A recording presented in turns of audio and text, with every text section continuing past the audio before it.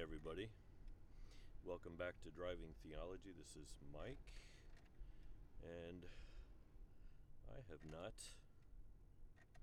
This is not working. I've not posted in a while because I've been off work. I have been going out to my place of my classes on Wednesday because I had a couple weeks off. So this is my first recording in a while. A couple weeks. Sorry about the layoff. What was that? Oh, it's my water bottle flipping over. Sorry about the layoff, but yeah, I'm okay.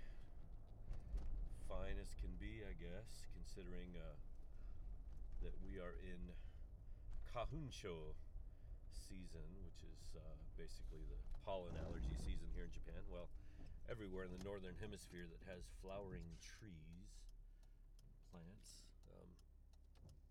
I do suffer from pollen allergies, like my mom. But it is a nice day. It's super warm. My car says it's 22 degrees outside. 22 is somewhere in the 70s.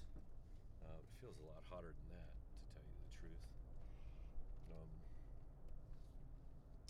Yeah, it's a nice day today. And we are in the month of April. I believe today is, what day is it? April something. April something. Let me get my phone on my charger and I'll let you know. April 13th.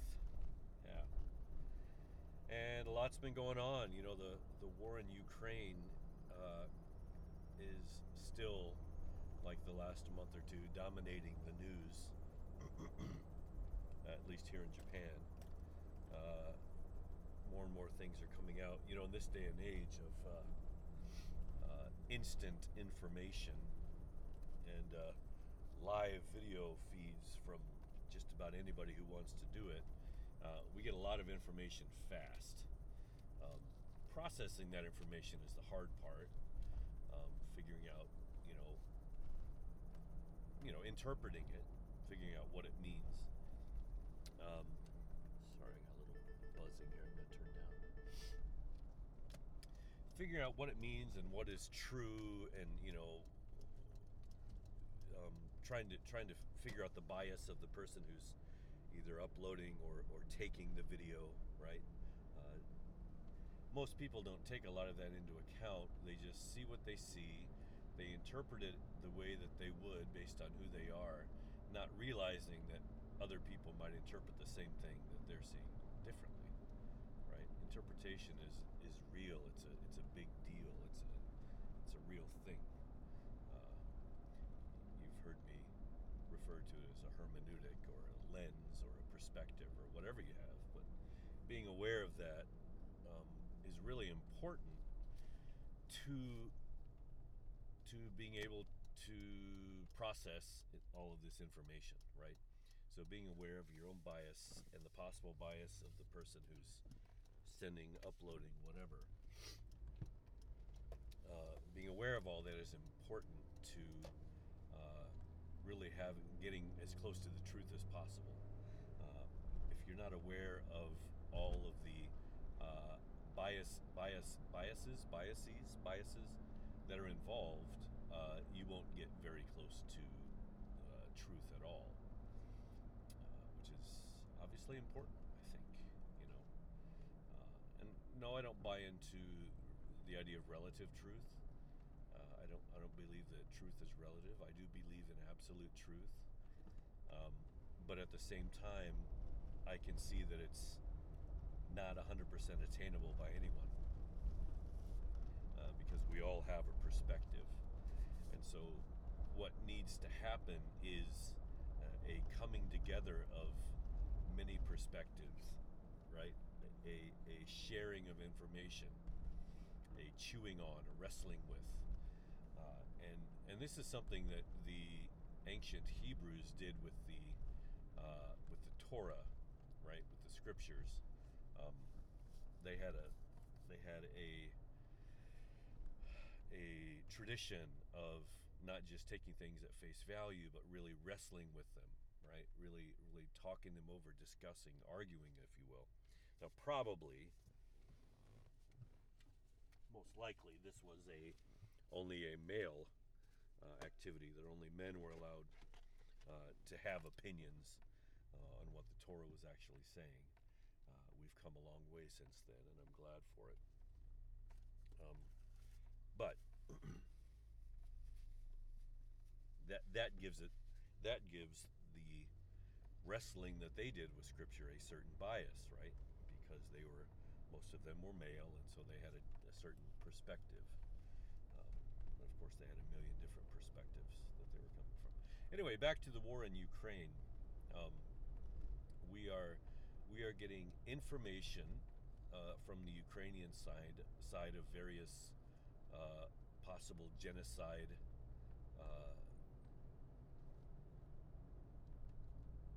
This person is going way over the center line. We have an old person up here that's not driving very well.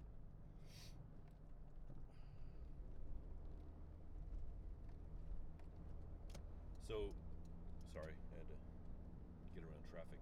So we have reports coming in, videos and things from the ground, as it were, of things that Russians are, allegedly doing that would be considered against the Geneva Convention or human decency or immoral or whatever, what have you, such as murder and rape, thievery and all kinds of other things. And then we have the Russians claiming that it's all fake news, that this is all staged, it's not really what's happening. These are people who are lying to you, right? And so now we have this dilemma. Those of us who are just watching on television or getting our information through,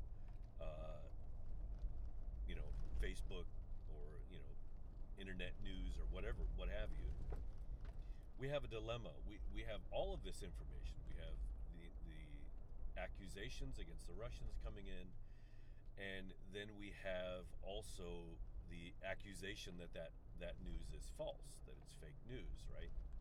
And so, me and my wife were talking. It's like, well, what are we to do? How do we know who to trust, right? How do we know who to trust? And I thought I'd talk a little bit about that.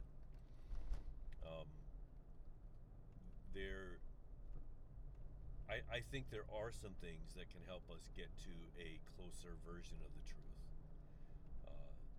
And I'm going to try to do this without even commenting on whether I think the Russians are doing what they're accused of or not. I think that's kind of secondary. I think we all need some skills, right? We need a bag of tricks that we can open up when such a dilemma comes up, when we have to really figure out, when we get conflicting accounts of events. We need to have a bag of tools that will help us navigate that and hopefully get to a better understanding. A little disclaimer though, I'm no expert on this, and I haven't studied this, and I haven't read up on this, so anything I'm talking about right now is just brainstorming, right? That's all I'm doing. I'm just going to brainstorm this dilemma as I see it and try to brainstorm some ideas. So what I really need is feedback, right, from your perspective, from things that you've thought about. Okay, so we're getting these conflicting accounts. The first thing that comes to my mind would be motive, right? Can you ascertain the motive of the people who are bringing these accounts, who are making the accusations? Can you get as close as possible to understanding their motive and what that might be? For example, if you're looking at Putin and he's saying that all of this is fake news, well, that obviously that would be to his benefit to say so. So I don't think he's too deep in it. I don't think you can take his account, right? Because it is obviously biased, right? His account is going to be obviously subject to bias. It doesn't mean it's wrong, but it does mean that that coming just from him, uh, that cannot be considered a credible source, right? We cannot consider that in and of itself a credible source of information, because obviously Putin has a lot to gain in other people believing what he's selling, right? Or buying what he's selling, believing what he's saying. It's not that Putin's right or wrong, it's that Putin's too close, right? And then you have Ukrainians who are on the ground. They obviously have a pretty big stake in what's going on as well, right? Their motivation would be to get whatever advantage they can for their country and their people. And it doesn't mean that what they're reporting is wrong. What it means is we have to take what they're saying as a grain of salt. Now, you may say, well, then you're putting the Ukrainians and the Russians on an even keel here. And I don't want to do that. I do believe in my heart of hearts that Russia is the aggressor here, and that they hold the lion's share of responsibility for what they're doing. That's just my personal feeling of what's going on here. Being an outsider and not an expert any more than anybody else who's watching this unfold on their television or on their computer screen or whatever. But that seems to me to be the best way to get down to the truth, is to not believe what people are saying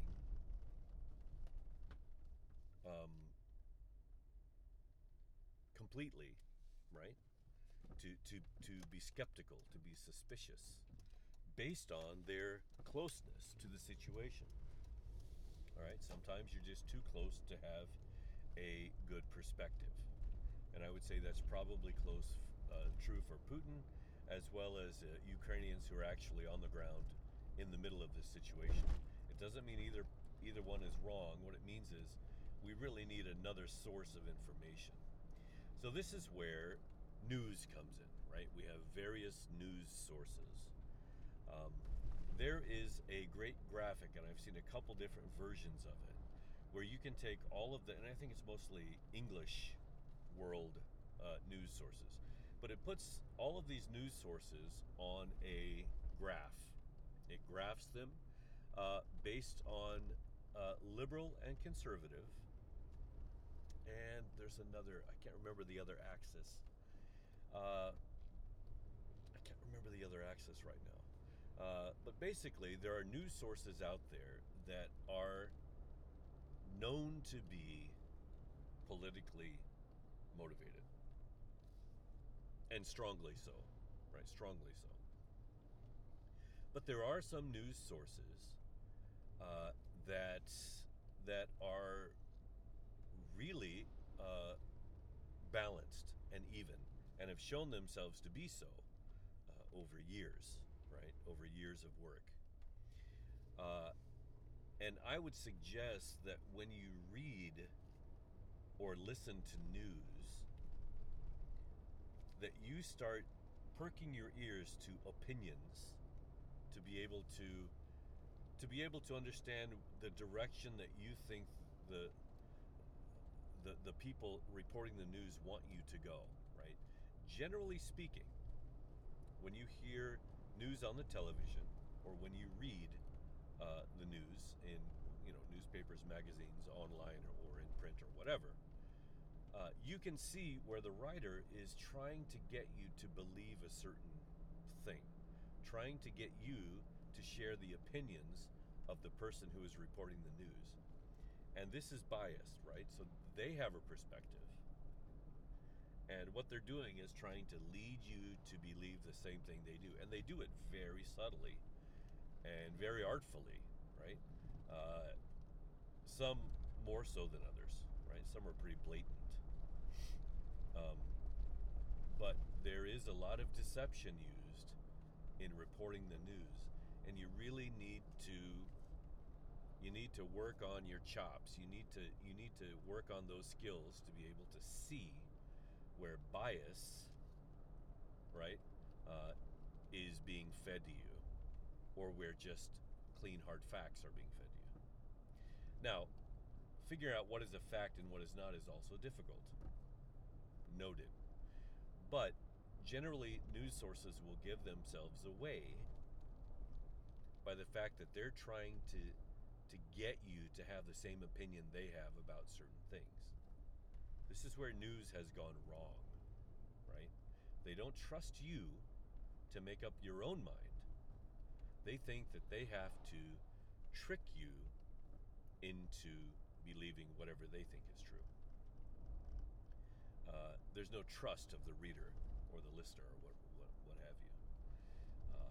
And I think it's not that you can't read those news sources and to some extent maybe even enjoy those news sources, but what you can't do is take everything they have as gospel. I don't like to use that word, but that seems to be the word that we use today for absolute truth, right? The gospel truth. You can't take everything that these news sources have to say as gospel truth. So I'm not going to talk about the news sources that I think are leaning left or right. I'm going to talk about some that I think are in the center, that I think are probably trustworthy. These are news sources that would trust you to make up your own mind. And not all of these are completely so, but these are the news sources that I've found to be a little bit more reliable and less biased. So we have two very obvious sources, the AP, right? AP stands for Associated Press, that's what it is. AP's been around for a long time, and when you read their news, it's boring as heck. It's just so not fun to read, but man, it reads fast because they don't put a lot of fluff, and generally speaking, they get right down just to facts.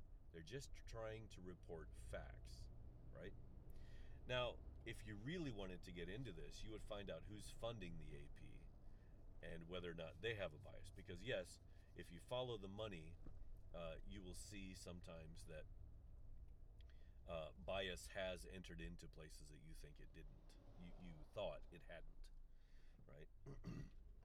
So if there is a source that is funding this information through AP, then we also have to be suspicious. And I think we should be somewhat skeptical of all news and all news sources, right? We should really weigh them and wrestle with them, and I think that's the best thing we can do, and not just accept whatever whatever is said by our favorite news provider. So the AP, when you read Associated Press news, it's really, really plain Jane, right? It's just bland, and that's what I love about it, right? They're just giving you news, they're giving you facts, they're telling you what they believe happened, and that's it, right? They're not trying to give you an opinion, or at least as little as possible. Yes, of course, depending on what facts they choose to report, you could say that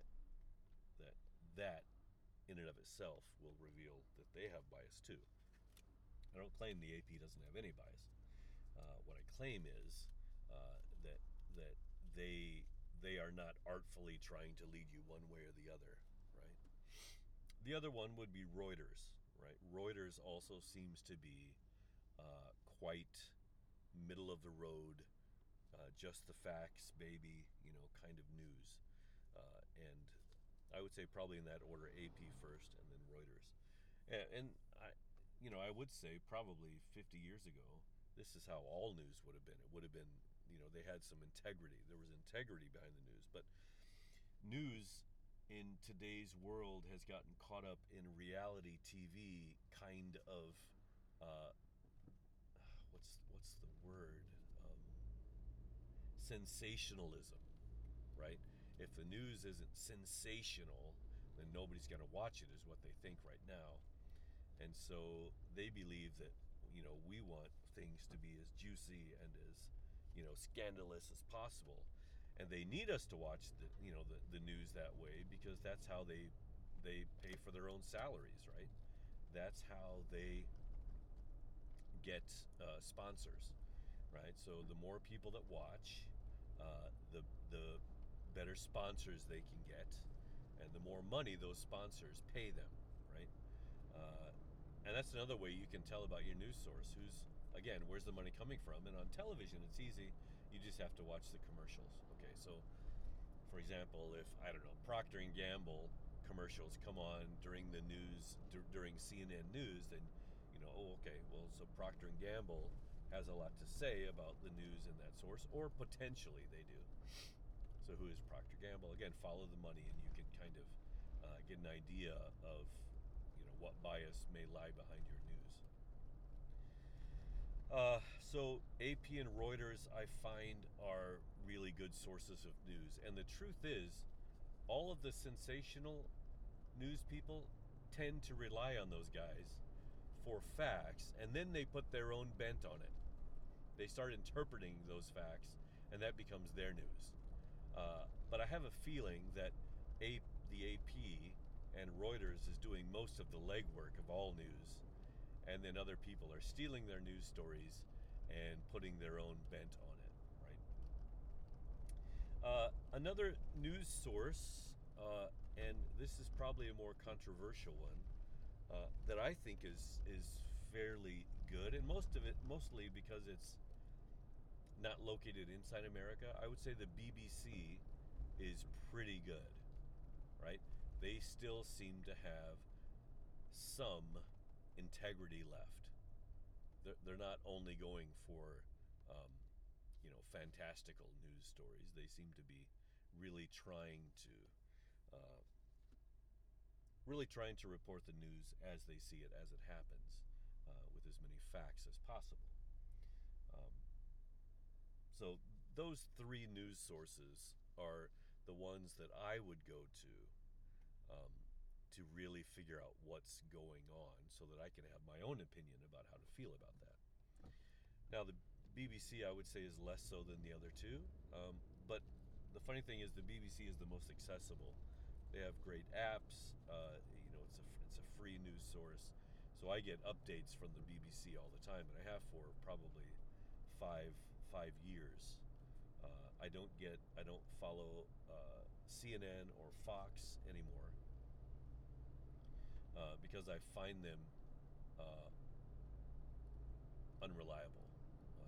I find that they are. I wasn't even going to mention them, but there I did. I find that they're trying to tell you how to feel about whatever little facts that may seep into their stories, and they are too extreme. Both of them are too extreme, and there are many that are more extreme than they are. So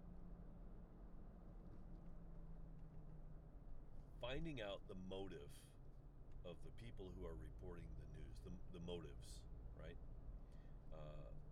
What do they have to gain or benefit from you believing how they believe? I think is a great exercise, and I think probably we should all sit down and read an article from our favorite news source and just start highlighting. Okay, for example, use a yellow highlighter for opinion, and a red highlighter for fact, and really start to try to figure out just how much of what they're telling you is fact, and how much is it telling you how to feel about those facts. Now, I will say that I don't find the world particularly good at critical thinking these days. I don't think we have been given the tools to trust our own thoughts, by and large. So I think we've got to exercise that muscle. I think at some point we need to have a course, and maybe this is something that needs to happen. We need an online course done by somebody who is really good at it to teach us how to think critically, can't say critically this morning. That's something we all need to do, but I think you can do it if you'll just really sit down and try to find opinions and facts in news stories. In fact, I think I'm going to try to do that. I think that would be a great thing to do. What is opinion and what is fact, right? This is a really important thing today because you are being bombarded by, you know, hundreds maybe of sources of information, and maybe even daily. There is so much information coming out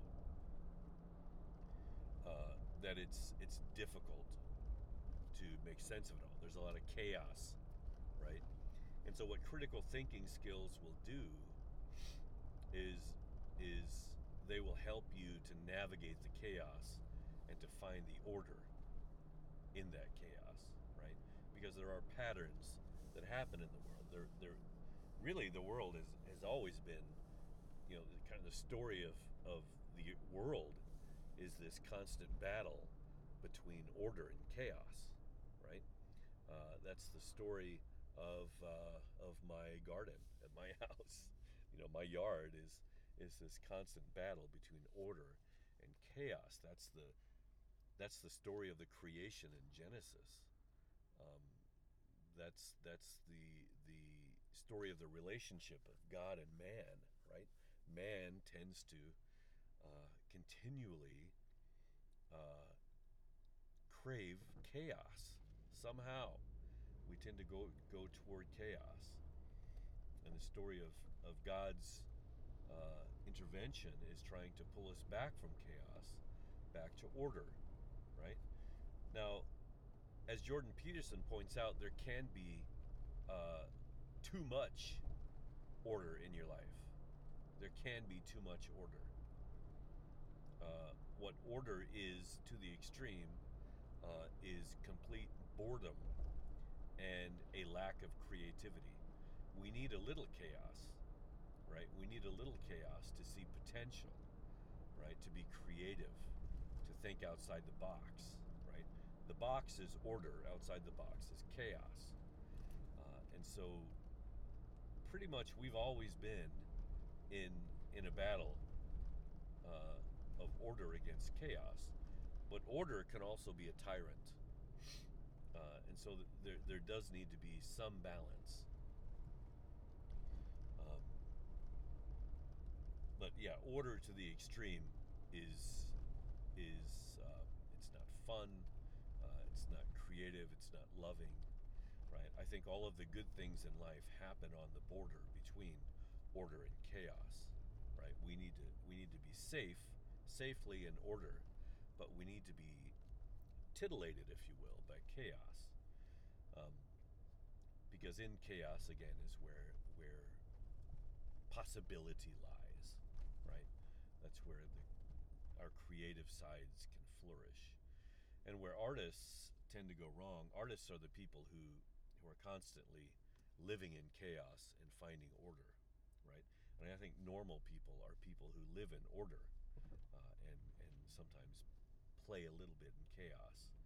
So that's maybe a definition between an artist and a non-artist. I don't know what do we call a person who's not an artist. Of course, everybody has artistic tendencies. I think that's part of what makes us to be in the image of God, right? Not the only thing, one of the things. But I think people that we recognize as artists tend to live more on the chaotic side. And not all of us, yeah, a lot of us like to live more on the order side. Man, I'm constantly in chaos, and I think I've talked about that before, about how, you know, I tend to let things build up to a chaotic level, and then have to suddenly come in and work really hard to bring order to it, and then slowly, you know, atrophies. It goes back. I'm not a terribly consistent person. And whether I'm an artist or not, I'll let other people say that. I've studied the arts, and I can be. I have an artistic side about certain things, but anyway, be that as it may. I'm gonna take a little drink of water.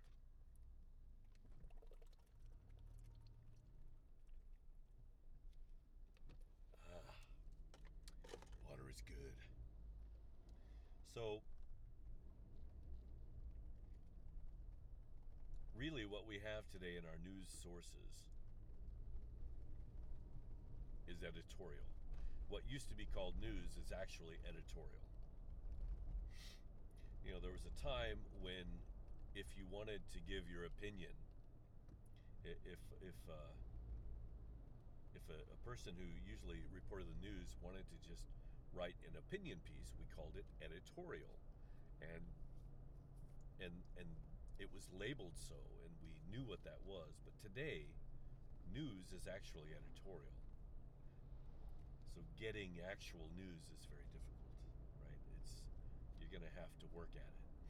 I would look for this graph on the internet, though, that tells you about the biases of various news sources, and work from there. Use that as I find that to be incredibly helpful.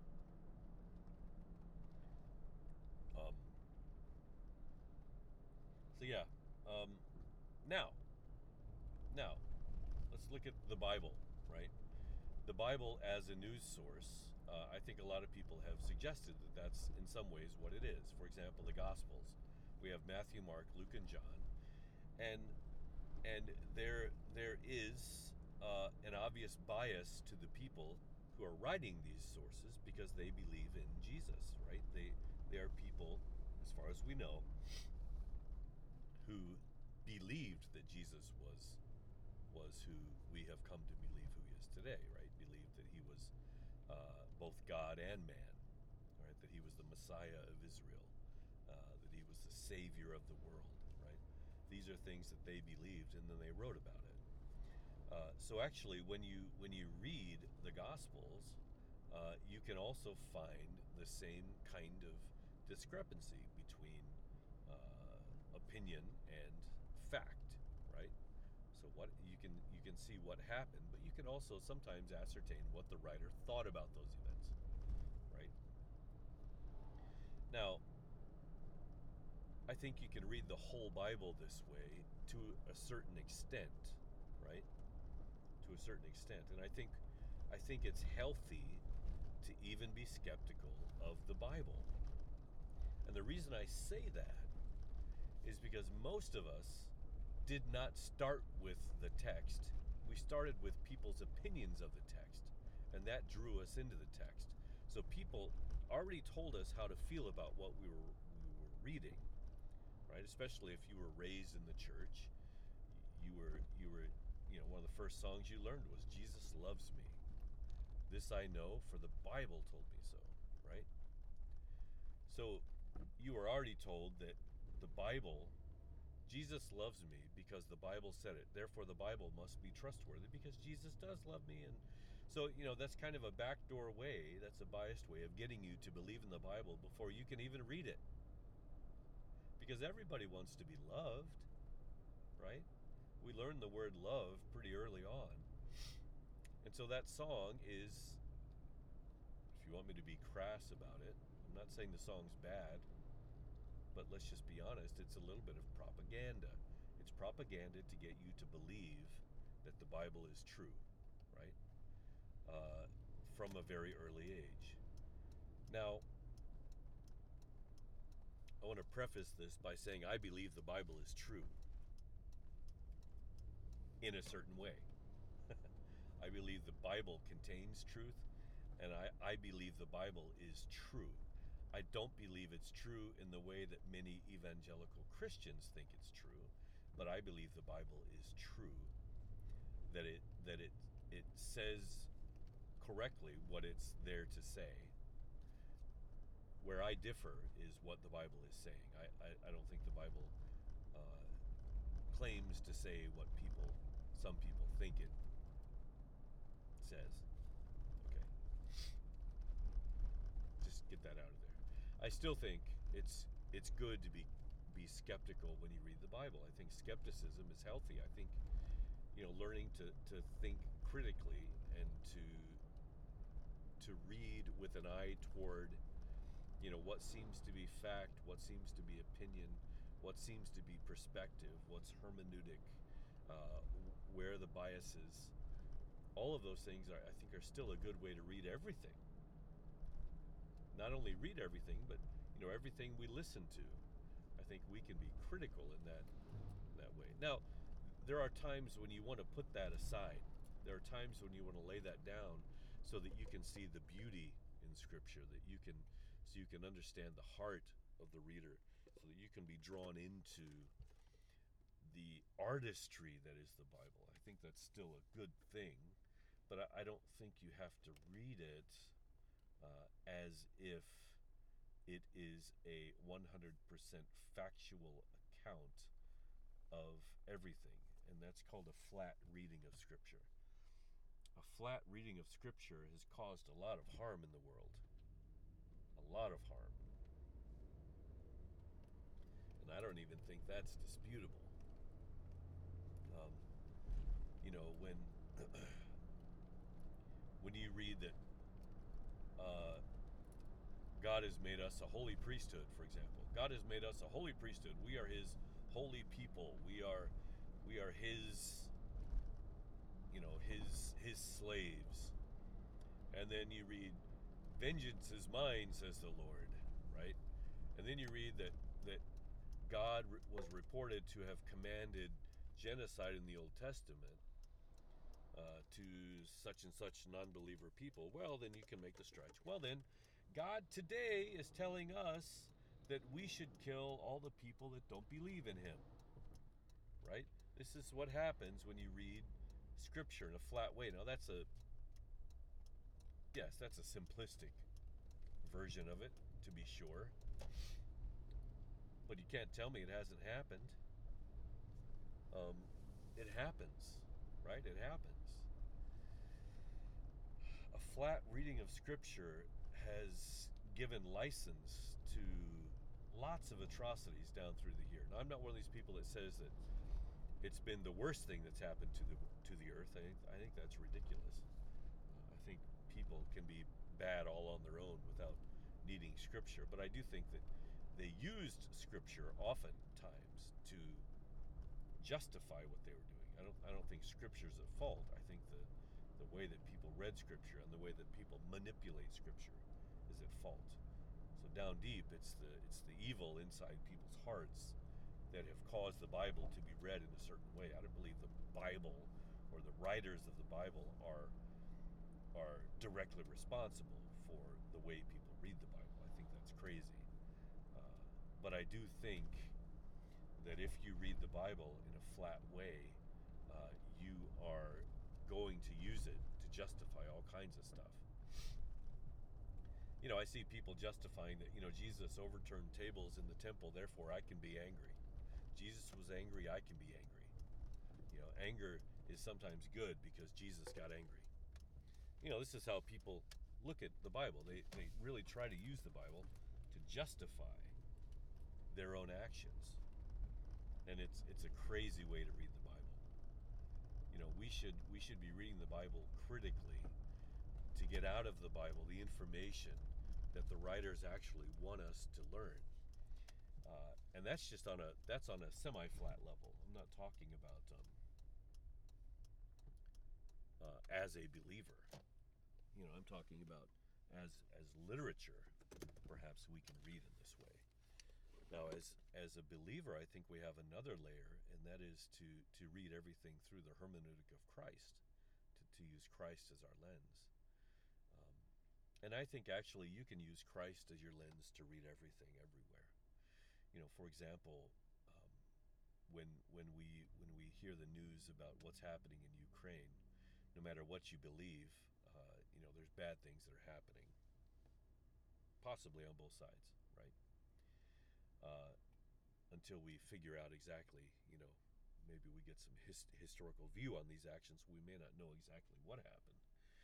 But, if you want to look at these events through the lens of Christ, you say, wow, people are suffering, right? There's suffering that happened. People are angry. People are broken inside. There's a lot of uh, hurting relationships between people that on some level should be brothers, but they are killing each other. Um, there's brokenness there. What does Christ have to say about that?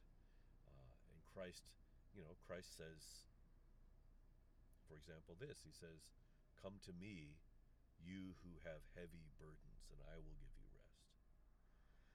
These people are carrying burdens. They're carrying a lot of hurt feelings, a lot of bad history. That's a burden that they're carrying. And Jesus says, give that to me. Turn that over to me. Give me that burden to carry, and I will give you rest. This is reading these events through, I think, a Christ hermeneutic, right? Using Christ as your lens. And you can also see what Jesus would be saying to these people. He would be saying, love your enemies and pray for those who persecute you, right? This is how you defeat your enemy. You love them. And how does that work? I've thought about this often, because some people will say you love their enemy because that makes them even madder. The worst thing they could do is, the worst thing you could do is love them. And I think that's crazy. I don't think Jesus wants us to love our enemies so that we can hurt them even worse than they're hurting now, make them hate us even more than they're hating us now. I think the reason Jesus says love your enemy and pray for those who persecute you, because in doing so, they stop being your enemy. When you love your enemy, they're no longer your enemy. You have stopped the war, at least from your side, right? You now realize that these people who are doing perhaps bad things to you, that you can love them, that you can forgive them, and in doing so, they're no longer your enemy. That's what happens when you love your enemy. It's not about it's not about making them worse, even though I know there's another scripture that says, in so doing, you heap burning coals on their head. I get that. But I still think the true Jesus hermeneutic is that when you love somebody, by definition, they're no longer your enemy.